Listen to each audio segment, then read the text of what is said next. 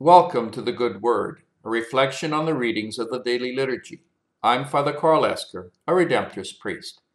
In today's readings, we see a father's love and concern for his child, and are challenged to accept God's love and concern for each one of us. In the first reading, we hear about David's love and concern for his rebellious son Absalom. Absalom wanted to be king in his father's stead, and convinced a good part of the king's army to support him. David was forced to gather his few faithful friends and flee, slowly rebuilding his army on the way.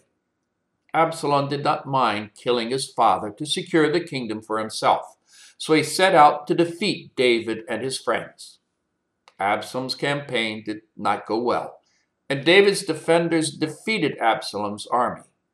The young man tried to flee, but was found and killed. Messengers brought the glad news of victory to David, but David was preoccupied with the well-being of his son because he wanted Absalom to be taken alive. When he heard of Absalom's death, he went into mourning, and the day of victory became a day of sorrow. We can understand how the troops felt robbed of their victory. But what loving father would not grieve the loss of his son even in these circumstances? If David can grieve so much the loss of a rebellious son, how much God must feel when we stray far away from his care or even rebel against God.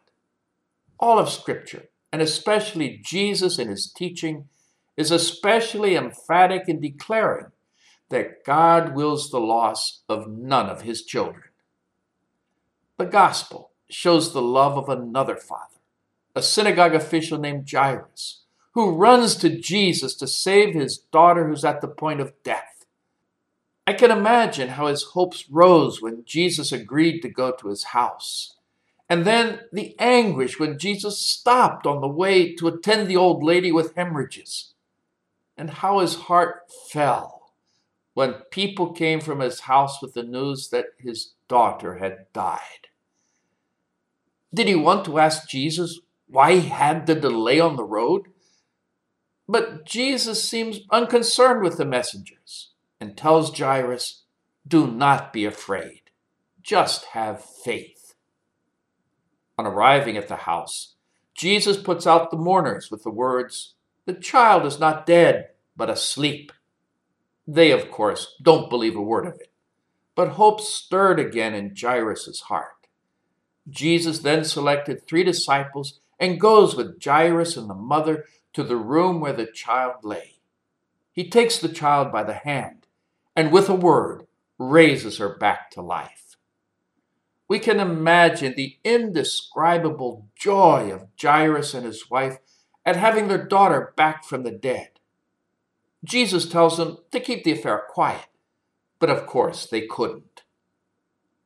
2 loving fathers, 2 children in imminent danger, and 2 very different outcomes.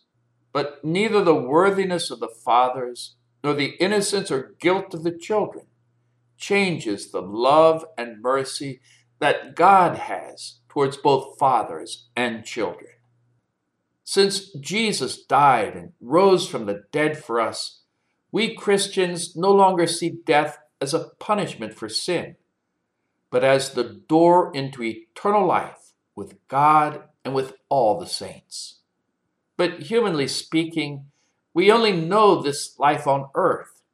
So when we're faced with death, either our own or that of a loved one, we enter an emotional roller coaster ride. In those moments, may we never lose hope in God's love and mercy. And may we find that openness of spirit to become aware of Jesus at our side and to hear his words, "Do not be afraid, just have faith." May God bless you.